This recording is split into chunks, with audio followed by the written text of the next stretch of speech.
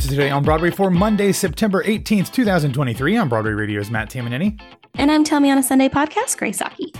Grace, it is Monday of a new week, and I am starting to look at the calendar and realizing that we're getting closer to the end of the year than I realized. I should have recognized that as, from my point of view, once we get to football season, it's practically the end of the year for me because everything just kind of rushes by. But as I'm starting to think about holidays and all of the other shows that are going to be coming in, I realized that 2023 is almost over, and that just absolutely blew my mind when it occurred to me on Saturday. So I don't know about you, but somehow this year has flown by for me, and it's exciting. We've got a bunch more exciting theatrical stuff to talk about the rest of this year, but I was kind of taken aback that it wasn't actually still March, because to me it feels like March even though it's mid to late September.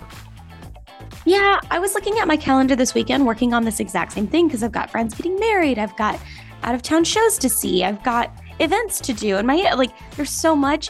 And so I was looking at the calendar, and from now till next year, I'm pretty packed. You're booked. You are completely booked, no free time whatsoever. Practically, yes. So when I say I understand. But that also means that there's a lot of theatrical and artistic things that are thriving in my life right now, which feels very good. Yeah, more on that in the future, hopefully. So, we can, good stuff coming.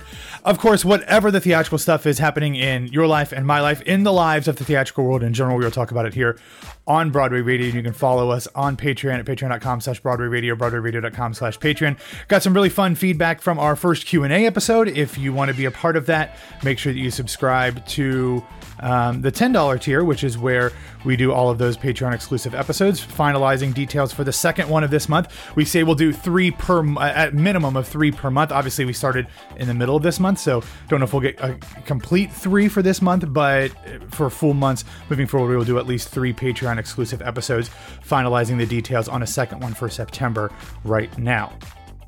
But all right, Grace, let's get into the news. And unfortunately, the story that has really taken the entire Broadway and theater community by shock is the passing of Tony Award winning actor Michael McGraw. We found out that he died on Thursday. We found out late on Thursday, and it was pretty much been the talk of the entire theater community remembering him. He was just 65, I think a week and a half before he turned 66. Obviously, we remember him from his Tony-winning role in Nice Work If You Can Get It. He was most recently on Broadway as the standby for Matthew Broderick in Plaza Suite, but also in Tootsie and She Loves Me recently on the 20th Century. But I was going through his resume, and my God, I think it's 15 Broadway shows that he was in addition to Nice Work If You Can Get It. He was also nominated for a Tony Award for Spamalot, playing the original Patsy in that. He was also a Drama Desk nominee back in 1996 for Swinging on a Star, which actually was the show that got him his Theater World Award as well. Done everything from My Favorite Year, The Goodbye Girl, Little Me, Wonderful Town, Is He Dead, Memphis, Born Yesterday, On the 20th Century, The Front Page, all of those things on Broadway. If you think about his early Broadway resume, he was the standby in The Goodbye Girl, which starred Martin Short, and he was in Little Me, which starred Martin Short. He went on to become the announcer and sidekick for the short-lived The Martin Short Show on TV. And Grace, just a lot of the outpouring of love, talking about just what a genuine, nice, wonderful human being that he was. He is survived by his wife of 30 years, Tony DeBuono, who is also an actor. They actually met, I believe, doing a Boston production of Forbidden Broadway. Really, just really sad. No details about whether he was sick or not have come out, but it really seemed to surprise everybody in the theater community, and lots of remembrances of the times that pretty much everybody has worked with him, because he's done so much both on Broadway and regionally and in workshops and all of those things. So really sad. Everybody in the community seems to be grieving this one and hitting pretty hard, Grace. Yeah, I was talking to a couple of theater friends on live on TikTok on Thursday night when that news broke. And it was so shocking to me because I was genuinely just talking about it, because I actually, this is totally real. I talk about his performance in Finding Neverland Out of Town at ART like Oh. at least once a month. I think it's one of my favorite. Oh my God, I can't believe he didn't do that on Broadway performances ever. When he and Jeremy Jordan had that Act One finale scene where he turns into Hook, and then Jeremy Jordan kind of takes the reins, and then they built a full boat like on stage for that scene stronger. It was just two incredibly good actors at each other. And I talk about Michael McGraw not having done that role on Broadway, like, you know, you took my firstborn. Like it really, I think it would have changed a lot of things. I was actually at the opening for Plaza Suite. I saw Michael come down and sit with the other, you know, covers, obviously, for the opening. I turned to my friend and I said, let me know when Matthew Broderick isn't on so that I can come see him.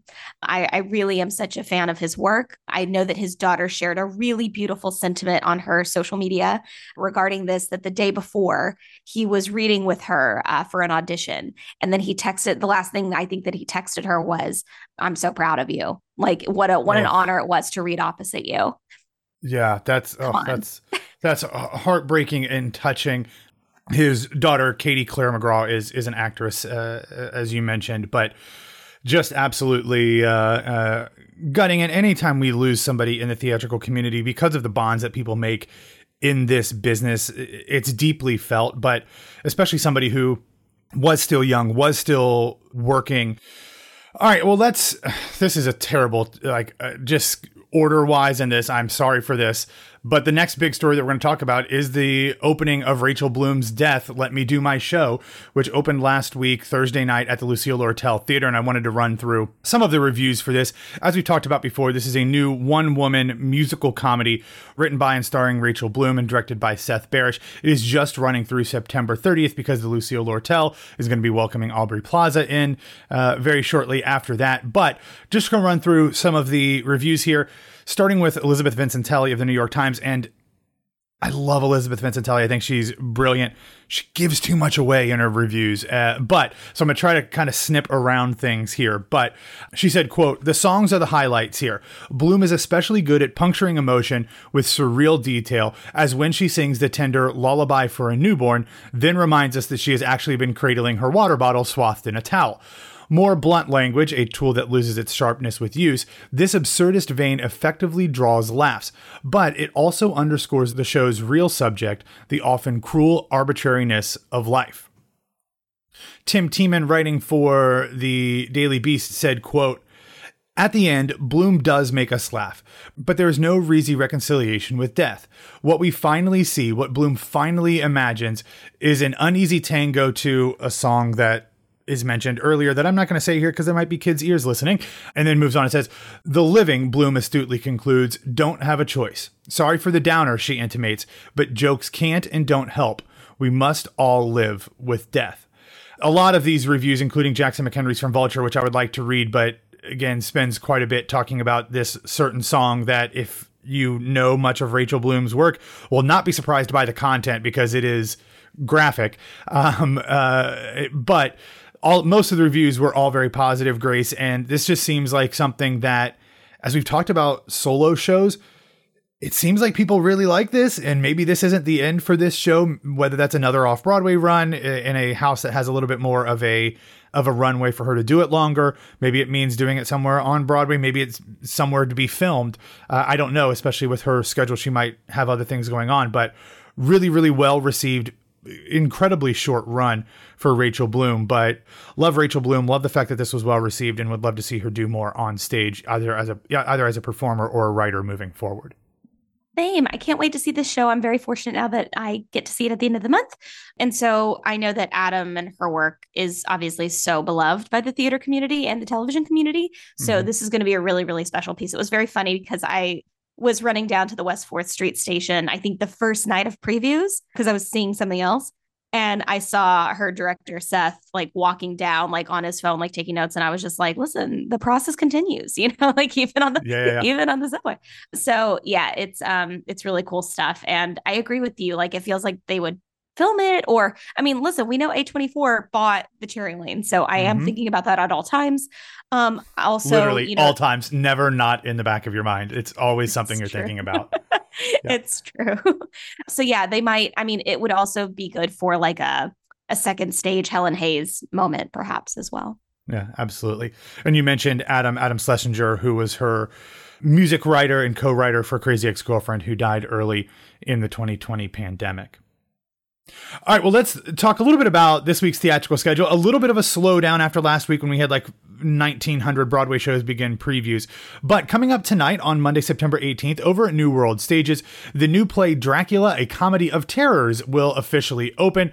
We've talked about this one before. I spoke with Gordon Greenberg and Steve Rosen in a special episode, and then Arnie Burton joined this week on Broadway. It is a new, irreverent look at the world of Bram Stoker's Dracula with lots of pop culture references, gender bending, quick changes, all types of things.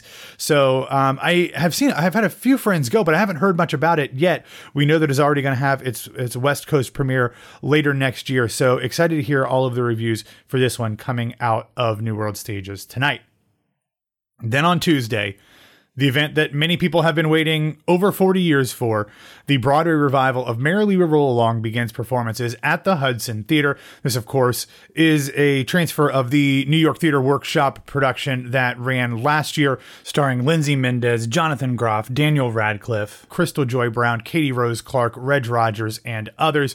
The show is currently scheduled to play through March 24th. That has already been extended for a couple months from when it was originally supposed to close in early January. With those types of stars, no idea if it can go any longer than that. Would love to see it play through the Tony Awards, but we'll have to wait and see about that. Grace, I've got my tickets for when I'm in town in October. I saw it at New York Theater Workshop, and just what an absolute delight of a show. And, you know, people have often talked about how difficult this show is to stage, how the backwards chronology is confusing and people don't like it. But really the world over, because this production has been done both in London and in the US already, even before New York Theater Workshop. But Maria Friedman's production seems to crack the code, and maybe I'm biased, I don't know, but it really seems to work. So I'm very excited that more audiences are going to get the opportunity to see this. Obviously, some non-theatrical audiences are probably going to want to come, one for Groff, but most likely for Daniel Radcliffe. And I'm absolutely thrilled that this show and this score that I love so much is going to have the opportunity to touch even more people's lives. I love that for you. I hope I get to see it. You'll see it. You'll see it. I think so. Hopefully. Yeah. Then on Wednesday, we have another opening, this one off Broadway, and it is the primary stages production of Teresa Rebeck's Dig. It'll happen at 59 East 59th. The plot description reads thusly: in a dying plant shop in a dying neighborhood, Roger receives a visitor from the past. Megan, the neighborhood screw up just out of rehab. He wants nothing to do with this disaster. Rebeck's signature wit, intelligence, and depth brings us a riveting play that asks, can a soul beyond saving be saved? Now, the show is scheduled to run through October 22nd. My fandom for Teresa Rebeck is well chronicled here, and I don't know if I'm going to get a chance to see this just because of scheduling, but I think she's great. And anytime she puts a new play out into the world, chances are pretty good that if you don't see it in New York, you will probably see it at regional theaters and collegiate theaters very quickly, because they are so smart and so well written with such interesting characters that they get snapped up pretty much as quickly as the licensing rights become available, because they're just that good. So hopefully you get a chance to see it at primary stages, but if not, I have no doubt that you will get to see Dig in the future somewhere across the country. All right, let's move on to some show and casting news. We already knew that the new group season would include the play Sabbath's Theater, which is adapted from Philip Roth's novel of the same name. It is adapted by Ariel Levy and John Turturro. Turturro also stars in the show along with Jason Kravitz and Elizabeth Marvel. That is running from October 10th through December 3rd, directed by Joe Bonney. But the new group announced two more shows. The first is the 7-Year Disappear, which will begin performances off Broadway on February 6th. Additional dates and opening night and all that stuff to come shortly. It is directed by Scott Elliott, but it stars Cynthia Nixon and Taylor Trench. It is a world premiere of Jordan Sevy's play about a mother and world-famous performer who suddenly reappears after being missing. Sounds riveting. Love that. Love Cynthia. Love Taylor. That should be great. And then the final performance of The new group's 2023-2024 season is called All of Me. It is a play by Laura Winters. It'll begin performances on April 23rd of 2024. Again, more dates to be announced. The description reads thusly: the classic boy meets girl play using text to speech to connect its leading couple. It is directed by Ashley Brooke Monroe, Madison Ferris, who was last seen on Broadway in The Glass Menagerie, and Danny J. Gomez will star, with additional casting to be announced. Grace, I don't know that I've ever asked you, what are your Sex and the City thoughts? Are you a Sex and the City girl? And just like that, what are your feelings on all things related to that show? Oh, Matt, we don't have time on Today on Broadway. That is a Patreon exclusive. I extensive. I can't. I can't even find the words. That's how much I love it. And I'm also like critical of it. Like it's all the things. I care so deeply for it that I'm also like, but yeah, no, I watched the new one. I also love Cynthia Nixon's work. I paid to see in the absolute nosebleeds of a balcony to see The Little Foxes twice with her, to see her in alternating roles opposite Laura Linney, who is also incredible. So I love her work. And I also know recently that she directed a piece, and I'm curious if she's going to stay on directing that piece, a play. So I'm very curious. I think she's really brilliant, and I'm always interested in whatever she's doing. Yeah, absolutely. She's great. All right, real quick, a couple other things that I want to hit very quickly. There's a new autobiographical comedy called The White Chip that'll begin performances at the MCC Theater. It's a rental. It's not an official MCC production. It'll start in January. It is going to star Joe Tapper, who was recently seen on Broadway. I guess not recently now. It's been a while. And You Can't Take It With You. It is directed by Tony nominee Cheryl Kaller. It is co-produced by John Larroquette and Annalee Ashford, who is actually Joe Tapper's wife, and a renowned recovery activist and author Ryan Hampton, as well as the nonprofit organization The Recovery Project. It is written by Sean Daniels, who I know fairly well from both of our times in Atlanta. He was at Dad's Garage, I believe, and then went out and was running a theater in Arizona. And now he's actually down here in Florida in Sarasota, I believe, running a theater in Sarasota. So excited about this one. I'm sure we will talk about that because, as we've said, whether it's an MCC production or not, anything that shows up in an MCC theater is usually pretty good. Then we also got news last week, according to The Hollywood Reporter, that Levi Holloway, who was most recently seen on Broadway as the playwright of Grey House, is taking another horror to stage adaptation swing with an adaptation of the Paranormal Activity franchise.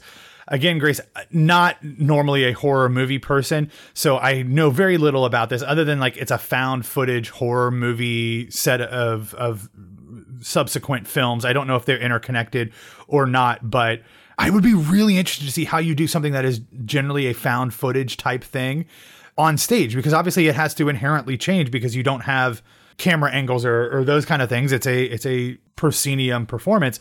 I'd be interested in this. I did not get a chance to see the Grey House, but I'm interested in kind of pushing the boundaries of what we normally see on a Broadway stage. All right, and real quick, the recommendation here, normally we like to do videos in this section, but this is pretty cool, and it's just still pictures, so I'm going to do this as a recommendation. But the upcoming movie adaptation of the Color Purple musical, which is an adaptation of the Color Purple movie, which is an adaptation of the Color Purple book, has released its first images. There are some great pictures from the production, seeing all of the stars: Danielle Brooks, Corey Hawkins, Coleman Domingo, Taraji P. Henson, Fantasia Barrino, of course, as well, and many, many more. Really very cool to finally see this happen. We weren't sure when it would actually be released, Grace, but it does look like it's sticking to its Christmas Day release schedule despite everything going on with all of the strikes. So many stars of both stage and screen in this one, and very excited that we're going to get the opportunity to see this now because, like I said, it's actually the end of the year in just a couple months. That's insane. I've heard that, I'm hoping that the strike will end by the end of the year, meaning people will get a fair deal. Yeah. But I obviously, we've talked about this before, that we really want the opportunity for people to promote the hell out of this movie so that it does not, fade away into the, can you all remember when that happened? Yeah. I think this is really, Exactly. So I'm hoping that things do get better. And it's nice to see that they are sticking to their plan of doing the holidays, because this perhaps might be a really great holiday moment for a lot of families. It's not a family show, but Yeah, very much not a family feel good holiday warm kind of thing, but it is. I think I said this when we figured out that it was actually sticking. Like, it feels like a holiday event nonetheless. All right, everybody, that's all that we have for today. Thanks for listening to Today on Broadway. Follow us on Facebook, Twitter, and Instagram at Broadway Radio. You can follow me pretty much anywhere at BWWMatt. Grace, where can people find you? You can find me all over social media at It's Grace Hockey. All right, everybody, have a wonderful Monday, a wonderful week, and we'll be back to talk to you tomorrow.